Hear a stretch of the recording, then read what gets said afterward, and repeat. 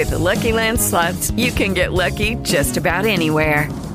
This is your captain speaking. We've got clear runway and the weather's fine, but we're just going to circle up here a while and get lucky.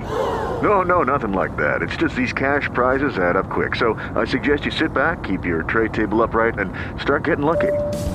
Play for free at LuckyLandSlots.com. Are you feeling lucky? No purchase necessary. Void where prohibited by law. 18 plus terms and conditions apply. See website for details.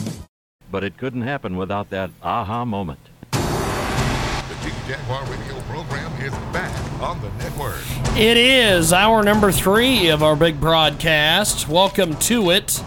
Thanks for tuning in to the Jiggy Jaguar radio program from the KJAG Radio Studios in Atchison, Kansas, 2 Central, 3 Eastern, 12 Pacific, 1 p.m. Mountain Standard. And, of course, 24/7 at JiggyJaguar.com. Our premium podcast is available for $5 a month at JiggyJaguar.info. Selected editions will appear on iHeartRadio. In fact, this edition will appear on iHeartRadio as soon as we get off the air. 50-plus AM FM stations in the Jiggy Jaguar Radio Network. We're going to be doing a special panel today. We wanted to bring in several of our experts as we join them each and every Tuesday. We've got Donald Bozzella from SB Digest. We also have on the telephone Dan Perkins from thehill.com. And also today joining us our guest Paul Contras, who is from Well Cove Healthcare. And we're going to be talking healthcare today. Before we do that, Don and Dan, we're going to go ahead and let Paul give us a brief introduction on what Well Cove Healthcare does and kind of, how they fit into the whole picture of the healthcare industry. Paul, go ahead and jump in there, my friend.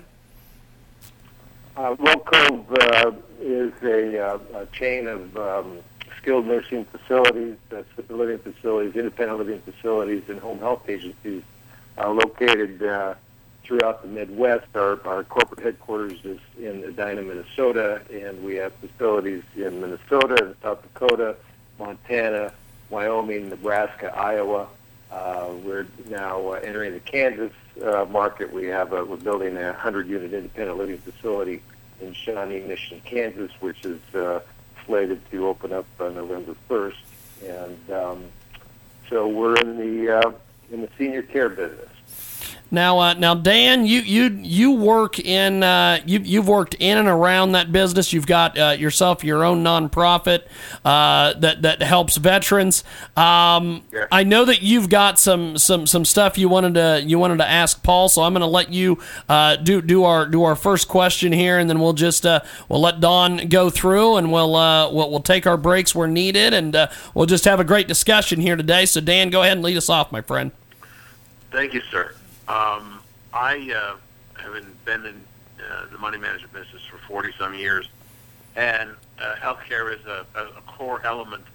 I've owned some of your competitors, Emeritus Corporation, and I've done a lot of pharmaceutical work, and I look at what's going on to healthcare in our country, and I know that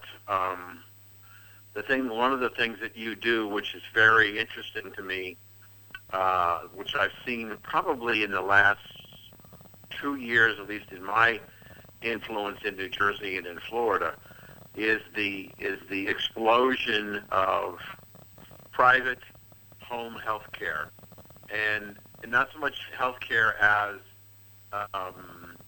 in addition to perhaps health care, assistance in living and staying in their own homes.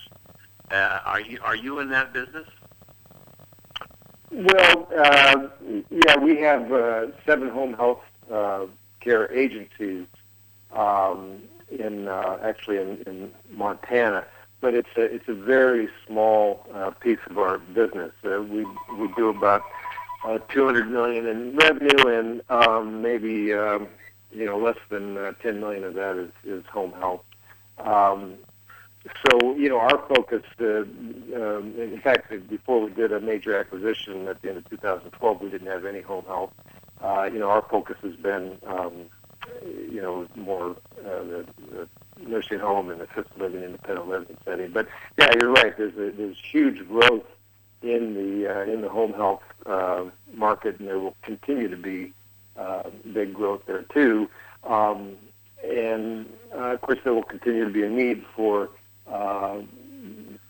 independent, assisted, and skilled nursing also, the demographics are such that just the sheer numbers of the increase in the elderly population is going to be pretty dramatic. It really not starting until 2020. Right now, from 2015 to 2020, it's kind of the growth, the typical growth we've been seeing in the elderly population. But in 2020, the baby boomer kind of age wave is going to hit, and there's going to be a dramatic increase in the percentage of elderly of our population beginning in the year 2020.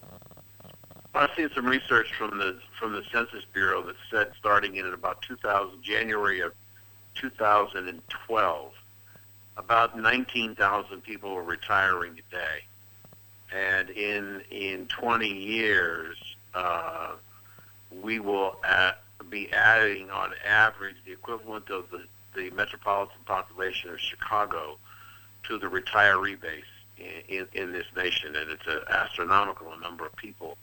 And has implications for our social services system, our healthcare system, and I think that there's an awful lot of people very concerned about what's going on in healthcare and the cost of healthcare, and I know there's some talk in the political campaigns on the Republican side, repeal and replace Obamacare with something else. And curious if you have any thoughts on that.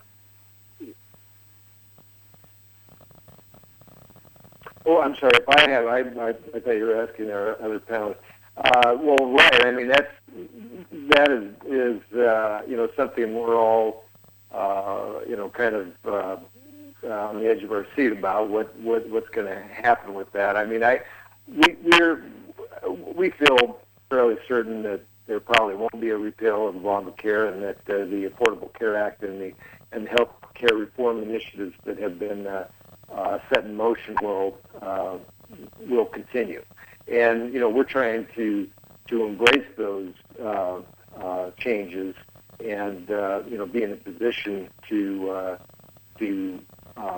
kind of capitalize on the opportunities they provide for our segment of the industry. We think in the long-term care arena that there's a lot of opportunity to help achieve the goals of the healthcare reform initiatives, which are basically to get the costs under control and to provide better outcomes, better quality of care. And it's about coordinating the different areas of healthcare service, and we feel that in the long-term care industry, we're able to provide services at a much lower cost point than the acute care, the hospital settings, and so we think we're going to be able to be an integral part of that whole process. So, but there is a lot of change coming, and I don't have a crystal ball, so yeah. One of the things that I see happening in New York, and in Jersey, and in Florida, is the consolidation of practices. Individual doctors who are giving up their practices, or teams of doctors are giving up their practices, and they're going to hospitals. Mergers of hospitals, mergers of healthcare organizations. So there appears to be a concept of consolidation gives you scale, and scale gives you the opportunity to be more competitive in pricing. Are you seeing that opportunity as far as acquisition in your niche of business accelerating? Well, yeah. What we're definitely seeing is that, I guess, for lack of a better term, the mom and pop operators, the people who operate one or two nursing homes or assisted livings, are definitely, kind of bailing out of the business and selling to larger chains like ourselves, because just, the amount of change and the amount of regulation and reporting and everything that's happening is it's pretty involved. And so there's definitely consolidation in the long-term care business. And, what you were saying about, the consolidation of the other healthcare services is, that's spot on. I mean, it's, the part of the healthcare reform initiative is to move towards a bundled payment system, whereas as opposed to paying for, different episodes or different, you pay for the knee replacement, and then you pay for the x-rays, and then you pay for the rehab, and then what the healthcare reform is moving to is that, we'll give you a bundled payment to take care of this group of people in this area or MSA or whatever. And, that's definitely going to, provide incentive for people to consolidate and coordinate the care, better than they are now, because there's a lot of disincentives now for people to bill for separate services, for the profit. Whereas if you, kind of bring that all together and focus on the outcome, theoretically, it should improve the coordination and bring the cost down and hopefully improve the outcomes. We've got, yeah. Well, hold on. Let me do this, and then I'll let you ask your last question there, Dan. 18 minutes after the hour. Thanks for joining us today here on our big broadcast here on iHeartRadio. We've got Dan Perkins from TheHill.com. We've got Donald Mazzella from SB Digest with us today. We've also got Paul Contras with us today from Well Cove Healthcare. Now, Dan, go ahead and jump back in there with your last question. Yeah, I was just the thing I wanted to ask, follow up on one of your points, sir, was that you talked about the explosion of the retirees, especially coming after 2020. Are you finding, and are you concerned about finding the human resources to staff your facility, but with so much growth coming? Oh, definitely. Yeah, I mean, that's probably our number one challenge right now. So let alone 5 years from now.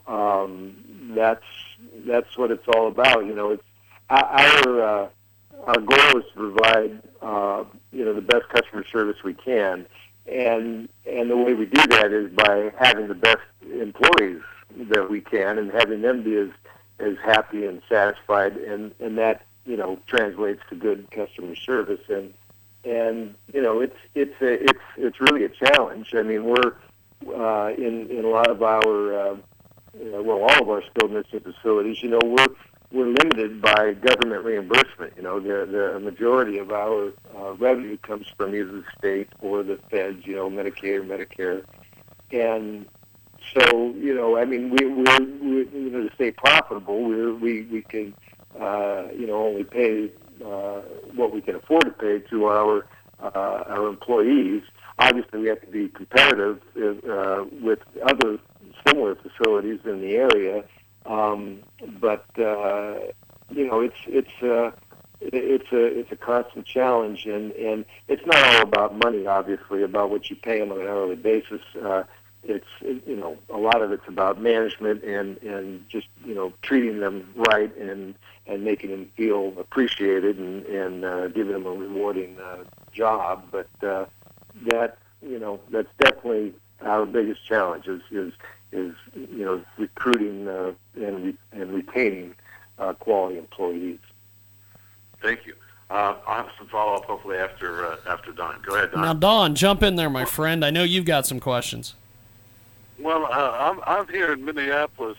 My mother-in-law is today celebrating her 80th birthday, and what I'm struck by is she's had a series of debilitating illnesses, and now she has a hospital bed in her home, and she has workers, health people coming in on a regular basis. It was interesting. The Minneapolis Star on Sunday was a story about the fact that elderly people are being the caregivers for their spouses, and that's a problem. But what I'm struck by is the difference in quality of the home health aide here in Minneapolis versus the home health aid that I'm seeing in New York and New Jersey, where I normally live. And the quality of care here in Minnesota seems to be at a higher level than the quality of care that I'm seeing in the Northeast.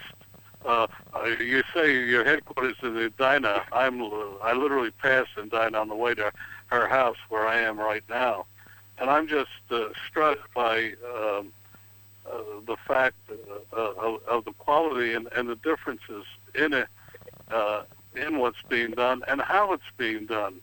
The doctor made a house call yesterday, something you don't find in New Jersey anymore, and it's the changing face of healthcare, but also I think it's very much a geographical problem as well. It seems that it's better here in the Midwest where you are than we have in the Northeast. Yet I'm told that the reimbursements are the same in the Northeast as they are here in Minneapolis. But there wasn't a question there, it was a statement. And I guess my only question is, you're seeing that as well? Well, that's why I'm in the Midwest. I really like the Midwest. I mean, I've in previous lives operated all over the country, and California, Florida, not in New York, but I know it sounds cliche, but there's just a certain positivity and just kind of a higher level of work ethic, I find, when we're dealing with people in the Midwest. And I mean, I'm sure there's people that are not in the Midwest that would argue with that. But that's the way I feel about it. And I can't speak to whatever home health agencies that you've experienced in New York, but we have I just personally have had very good experience with employees in general in Minnesota, South Dakota, all those Midwest areas that we're in, versus maybe some other areas in the country that I've operated in. And as far as reimbursement, the reimbursement's kind of matches. Some states are far behind others, but pretty much all states, the Medicaid program does not really cover your costs, and the way it's really subsidized by the Medicaid program, subsidized by the Medicare program and the private pay patients. So that's it's like I say, it's a fairly tight business. Our margins in the long-term care business, we're happy to make a 5% margin after all is said and done, and anywhere in the 3 to 5% range. So it's not like there's a whole lot of margin for error. But my general impression though is that the rates as far as the Medicaid and reimbursement rates in New York would be much higher than they would be in Minnesota. But then on the other hand, I think the cost probably would be lower in Minnesota than they would be in New York. So maybe the margin is about the same. Well, there's no question that the customer service here in Minneapolis, at just every level, seems to be at a different level than what we're used to in New York and New Jersey. I mean, coming here is almost heaven compared to some of the things that have happened. Like Dan, I follow healthcare, but in a different way. We're involved with health savings accounts, and we're seeing marked differences in the usage of the accounts and in the payment schedules here in the Midwest versus the East and the West Coast.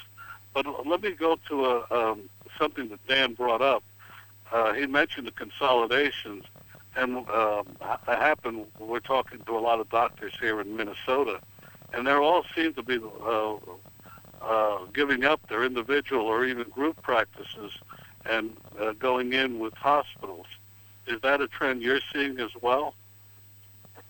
Well, I'm in the long-term care business, so I'm not in the acute hospital business or the physician practice business, but that's definitely what I'm hearing is that that is where things are moving. That's kind of the more popular route that a lot of physicians are taking, and like I say, it has a lot to do, I think, with the new healthcare reform initiatives that are kind of reshaping how payments are made to providers.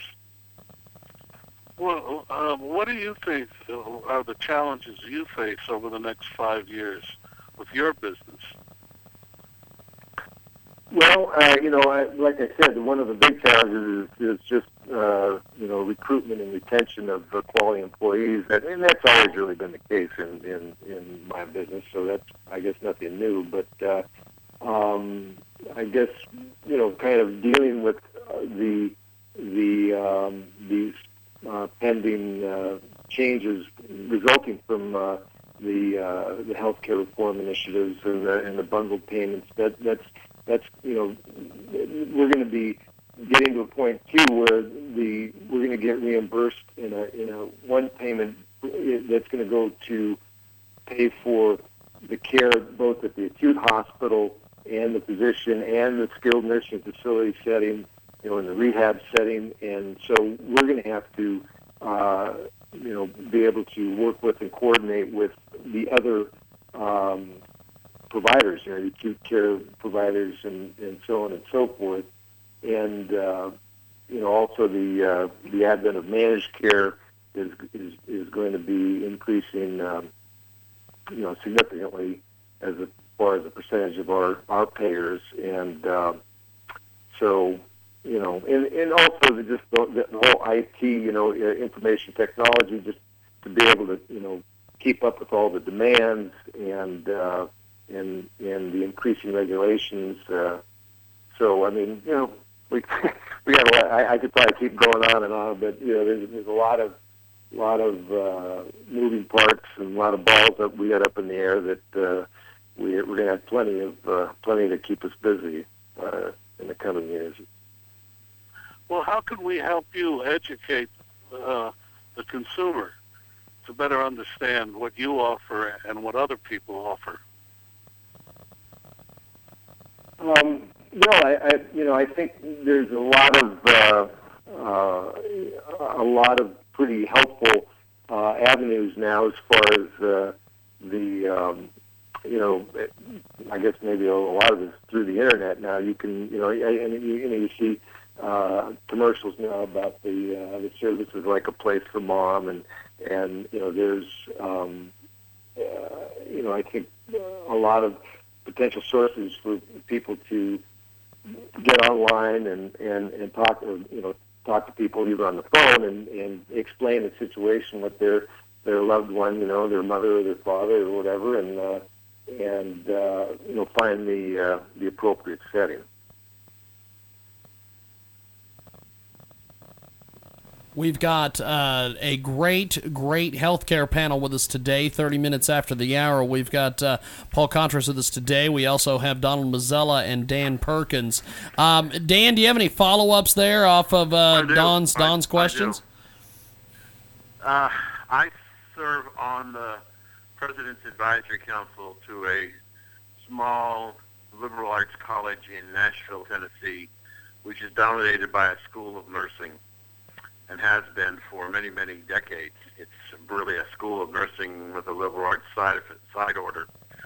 But when speaking with the president of the college, what she tells me in the state of Nashville, the state of Tennessee, that in that state alone, by 2020, the state of Tennessee will have a shortage of registered nurses of over 15,000 in one state, and you're in the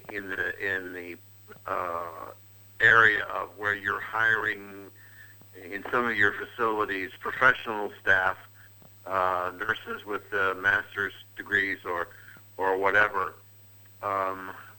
Skilled nursing is even more difficult to find than just general service personnel. And as I understand, this whole problem of a shortage of both doctors and nurses is going to exaggerate as we get to that 20 year you're talking about, if not sooner, because of all the consolidation in healthcare. The change in compensation for the professional staff is, I don't want to say forcing people out, but making people decide to retire early. So what are you doing about the challenges of finding professional staff? Well,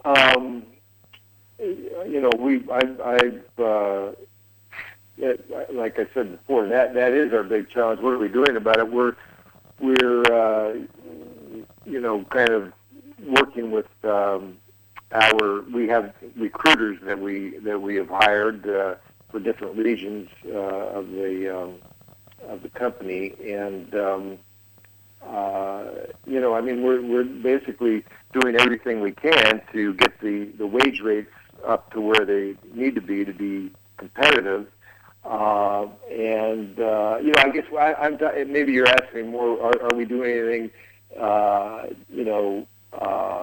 to increase the level of interest of people wanting to enter the industry, become nurses or whatever? And I guess we're kind of focused on our own situation, just trying to hire those people. And what you're saying is very concerning, like a big pending nurse shortage. And although I have to say, I got into business in 1984, and there's always been some just pending crisis looming on the horizon, and I've been through a number of severe nurse shortages that have it's somewhat cyclical. Or that's been my experience. Now I don't know if that will be that way again, but I mean there was probably 2 or 3 over the last 30 years, 2 or 3 where oh my God, there's this huge nurse shortage, and what happens is you end up increasing the compensation. And it kind of comes back around, and then it kind of the market corrects itself. So I guess that's what I'm. If you ask me what are we doing about it, I'm hoping that's what's going to happen. As far as my company, I'm trying to make our wage rates and our company as attractive as possible as an employer to get the quality people. But you're right. It's long-term care.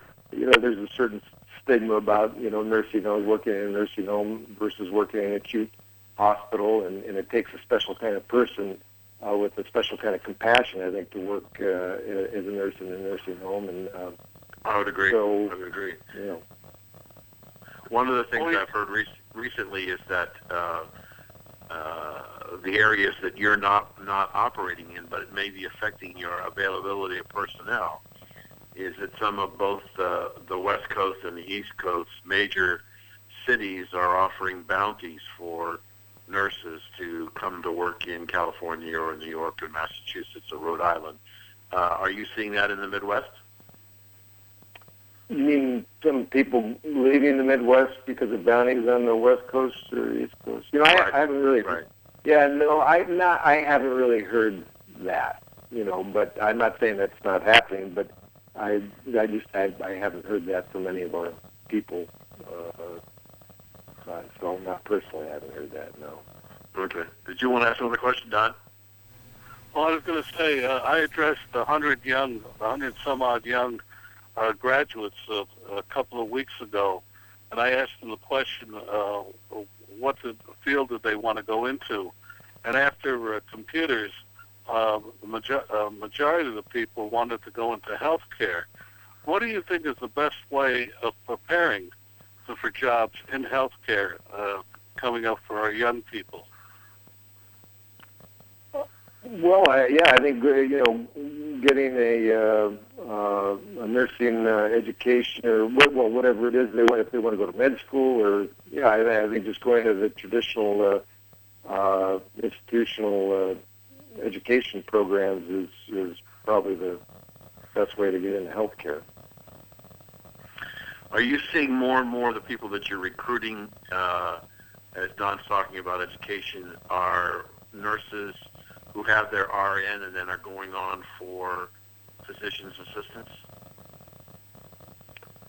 Well, that may be the case with, and I guess I'm not close enough to the, I'd have to ask my VP of Human Resources and some of her recruiters or some of our regional management people. Maybe there's a number of nurses in our facilities right now that are going to go on and get their physician assistant, credentials or whatever. But I can't really say. I mean, that might be more common for nurses that go to work in a physician practice and are working with a primary care physician or some sort of specialty physician, and then they do that. Right. I don't know if that's typical coming out of the nursing home setting, but I can't say for sure. Do you have doctor capabilities in each of your nursing homes, or is it done on a contract basis, or are they actually working? Yeah, we definitely have a medical director for each facility, which is a physician that will have a relationship with the local hospital, and comes in and does rounds on a periodic basis in the facility.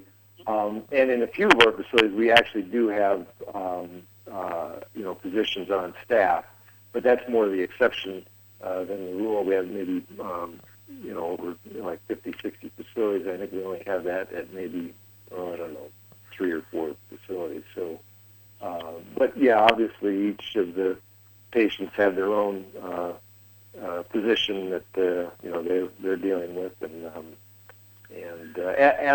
as things kind of evolve in the long-term care business, and we're moving to provide services more like an acute care hospital, did an acute care setting maybe 20 years ago. I mean, now we've got ventilator-dependent residents. We have a traumatic brain injury program in our facility in Red Wing, Minnesota, which that services residents of all ages, and we have a physician there full time, Dr. Carroll, who's one of the kind of leading experts in the traumatic brain injury field, and so I mean, that's his program. He's there every day, and he works full time, and so that we're the long term care business is definitely kind of moving to embrace more acute services, and as we do that, it'll be more and more common to have physicians on staff. Right. If you look at your practice, or your business, I guess is a better word. Maybe your practice is okay to say it too, because you are in the medical field. If you look at your facilities across your business mix, do you take Medicaid patients?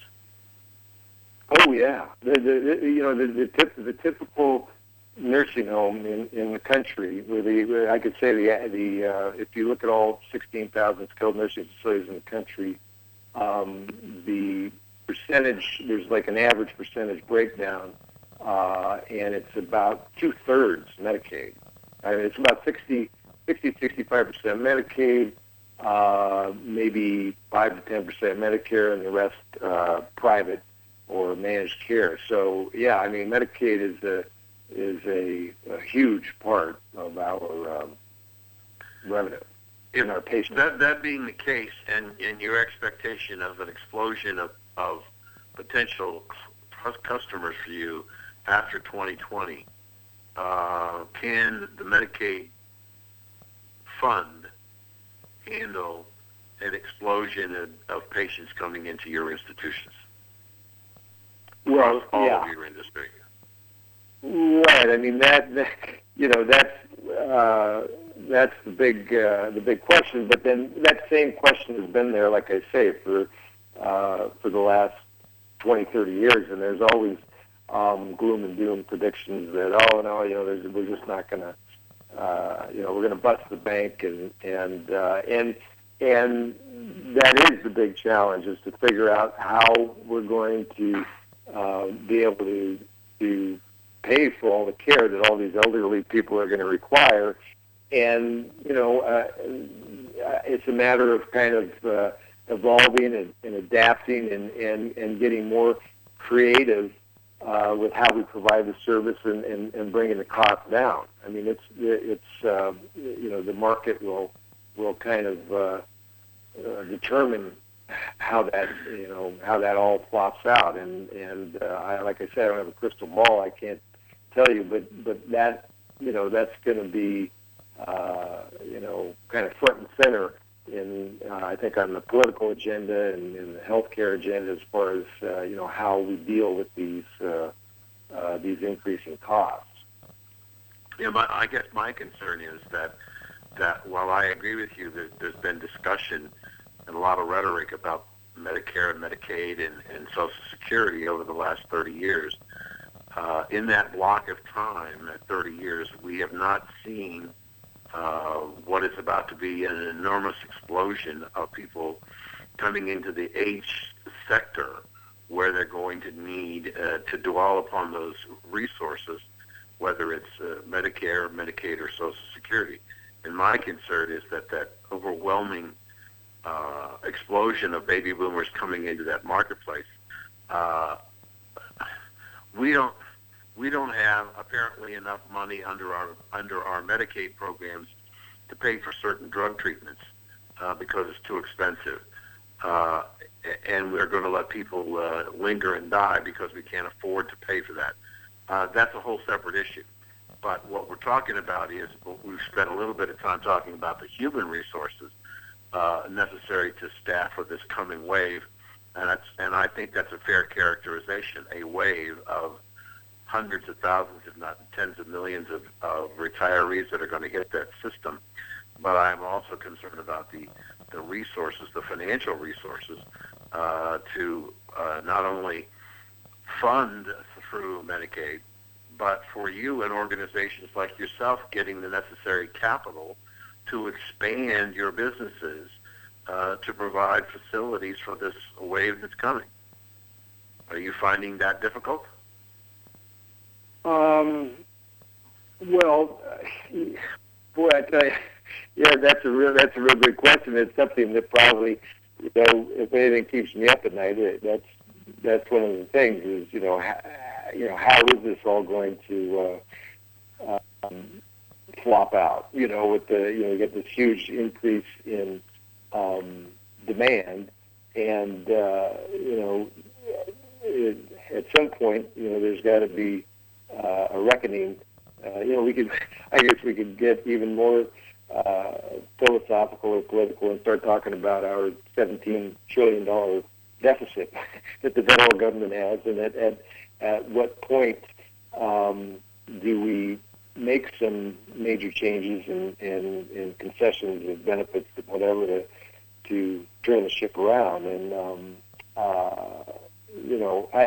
I guess we're managing with what they're reimbursing us with right now, and I guess I don't really know what to tell you as far as we know what's going to happen 5 to 10 years from now.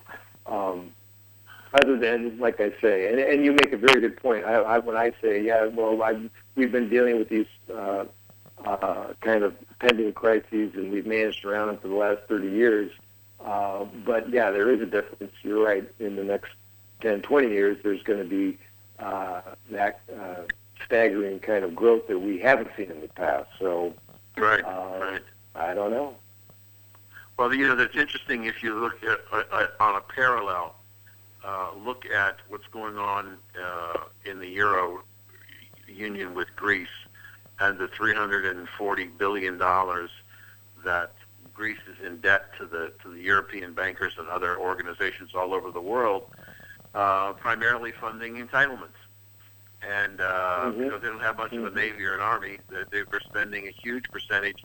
Their income to GDP is about their debt to GDP is about 177%. So they finance the needs of providing the entitlement programs for their citizens by the process of borrowing money. Not much different than what we are doing in the United States. Only ours is $18 trillion as opposed to 340. But my concern is that at some point in time, there's only so much money to go around. And what bothers me, what concerns me, especially about healthcare, is the idea that at some point in time, there's only so much money to go around, and we're going to have to make resource decisions that are probably not going to be pleasant, that are going to be necessary. And I look at organizations like yourself who are trying to provide a quality product and service to a constituents, that sees a huge wave potential of opportunity coming, but at the same time knowing that with 65% or so, if I understood you correctly, of your patients in your facilities are Medicaid patients, that fund isn't going to be there forever. So I don't know where this is going to shake out, but it's a business that there's a huge need, but there could be finding ourselves in very limited resources. Well, I can't argue with that. That's awesome. Can I go sideways from yes, a moment? Don, jump in there. I sit on a medical marijuana dispensary board in New Jersey, and one of the issues we face, over 50% of our patients are people on Medicare, Medicaid, or retired. And one of the things that we're trying to do is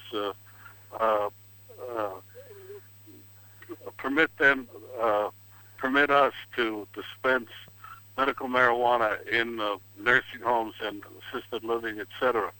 Have you? And now there's 26 states that permit it. Are you dealing with this at all? I'd be curious, and I know it's off the topic, but something that's of great concern to me and to other people. We haven't had that issue come up. Well, my question is, are you dealing with medical marijuana at all in your facilities? Well, I guess I'm probably the wrong person to ask. Now you got me curious. I'd have to ask my chief operating officer, some of our operating people, to see if that I haven't heard about it, but that doesn't mean it. I guess it hasn't happened or isn't happening. So, but I know if it was a big deal, I would have, I would have heard about it if there was, a major push or a lot. If it was coming up a lot, I'm sure I would have heard about it. So I tend to think it hasn't been happening a lot or a big issue in any of our facilities. How do you think? I just thought I'd ask. Yeah. How do you think the changes under Obamacare have affected your business and the future of your business? Well, I guess what I was trying to say earlier is that, I think there's a lot of opportunity for us in the long-term care. Please go ahead. Yeah, I was going to say, because I think we're a little more used to providing care at lower reimbursement rates than, say, the acute care hospitals or certain whatever physician practices or whatever. And we've had to really kind of mind our tight margins for ever since I've been in the business. So that's an environment that we're comfortable with, and I think we're going to be able to help bring down costs and still provide quality care. And so I think it's an area of opportunity for us. Do you think that that as we get deeper and deeper into Obamacare, and we continue to see this consolidation. There's some rhetoric out there that says that what ultimately the president was trying to do, and hopefully if Hillary gets in, she'll complete it, is single payer, that we basically move the whole medical system under Medicare and get rid of private pay and the insurance companies and just make it a single government program. Would that make it an even more difficult environment for you to work in? Wow, that's a great question, and one I'm doing one show. Wow. Yeah, I don't really have the expertise or the I don't even want to venture a guess on that. I mean, I really have, I don't know. If I had to guess, I would say there's that's certainly not out of the realm of possibilities. That it could definitely, definitely be moving in that direction. Although, boy, I don't know. That's a tough one to call. Good. Are you? Don't feel like the Lone Ranger. We all feel that way. Are you? Yeah. Are you? You're not a public company? No. Are you contemplating that? No. I don't. I'm. The plan would be to my partner and I would really probably will just at some point sell the company. The idea of going public is just too much brain damage for us. Too much reporting. Yeah, too much. I had an institutional client that had been a private company for 75 years, and somebody convinced them that they should go public with a very small percentage of their company. And within 4 years, they bought it all back and went private again because the pressure from the analysts about what are your quarterly earnings going to be. It changed the whole philosophy of the company from making long-term decisions to making short-term decisions, and their business suffered. So they just said this was a mistake. We got to get out of it. So I applaud you for trying to build your own little business. What are your expansion plans?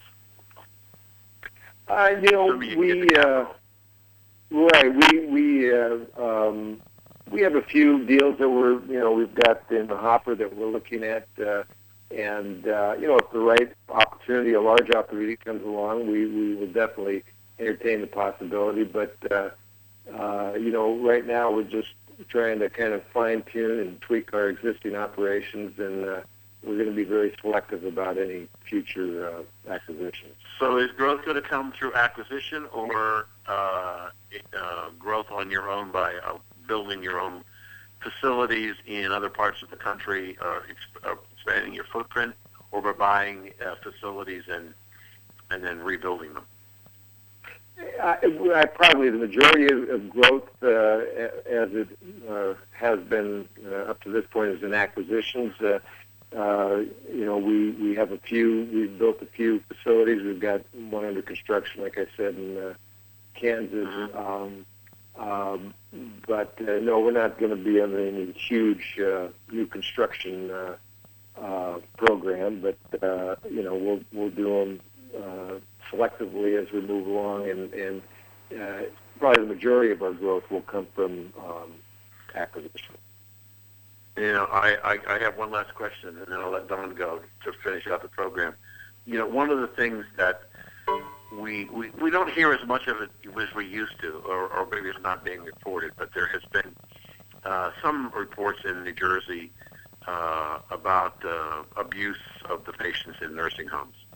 Do you see that as a diminishing problem, or with the increase of patients coming in over the next 5 to 10 years, would you expect that to be an even bigger challenge because of the personnel that you're trying to get hold of?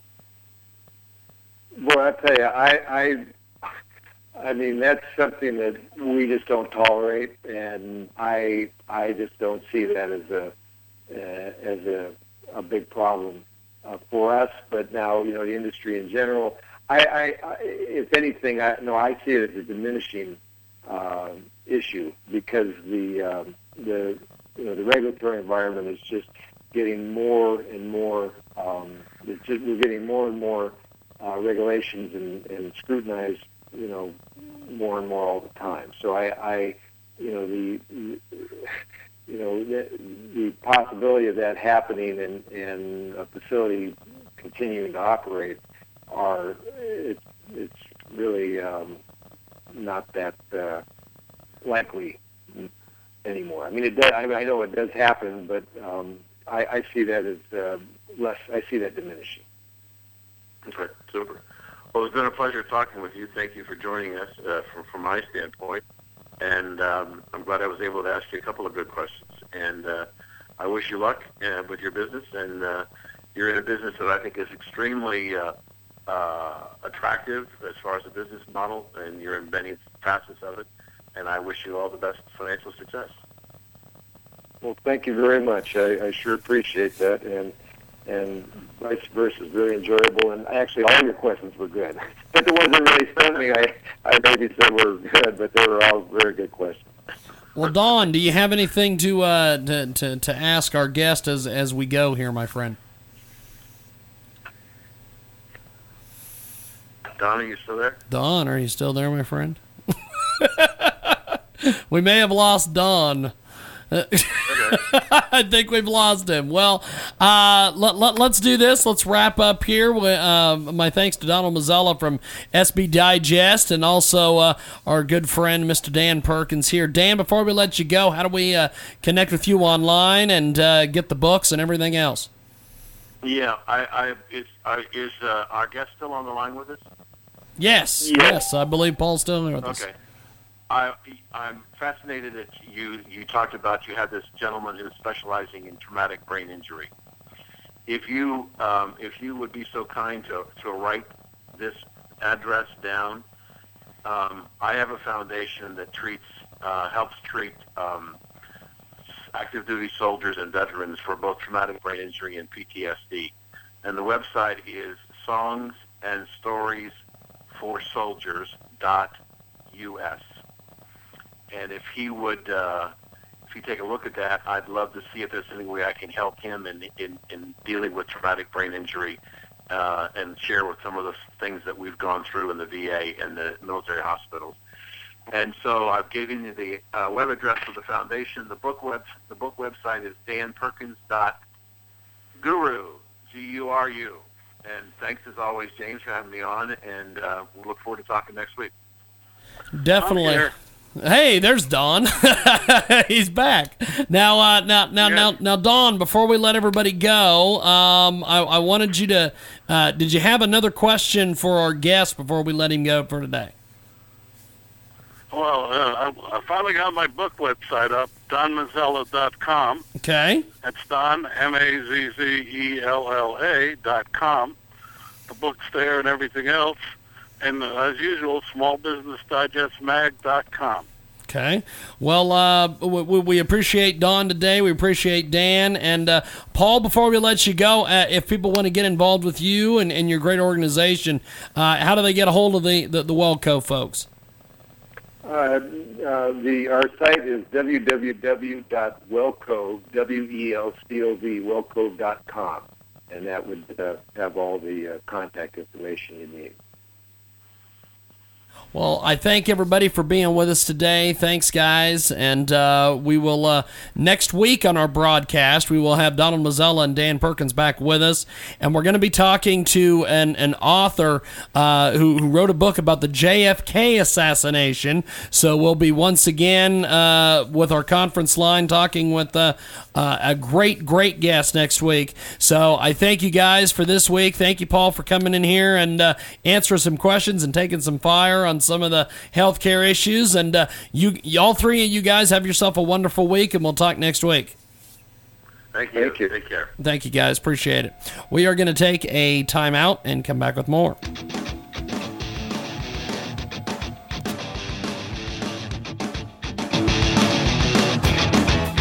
It is Ryan here, and I have a question for you. What do you do when you win?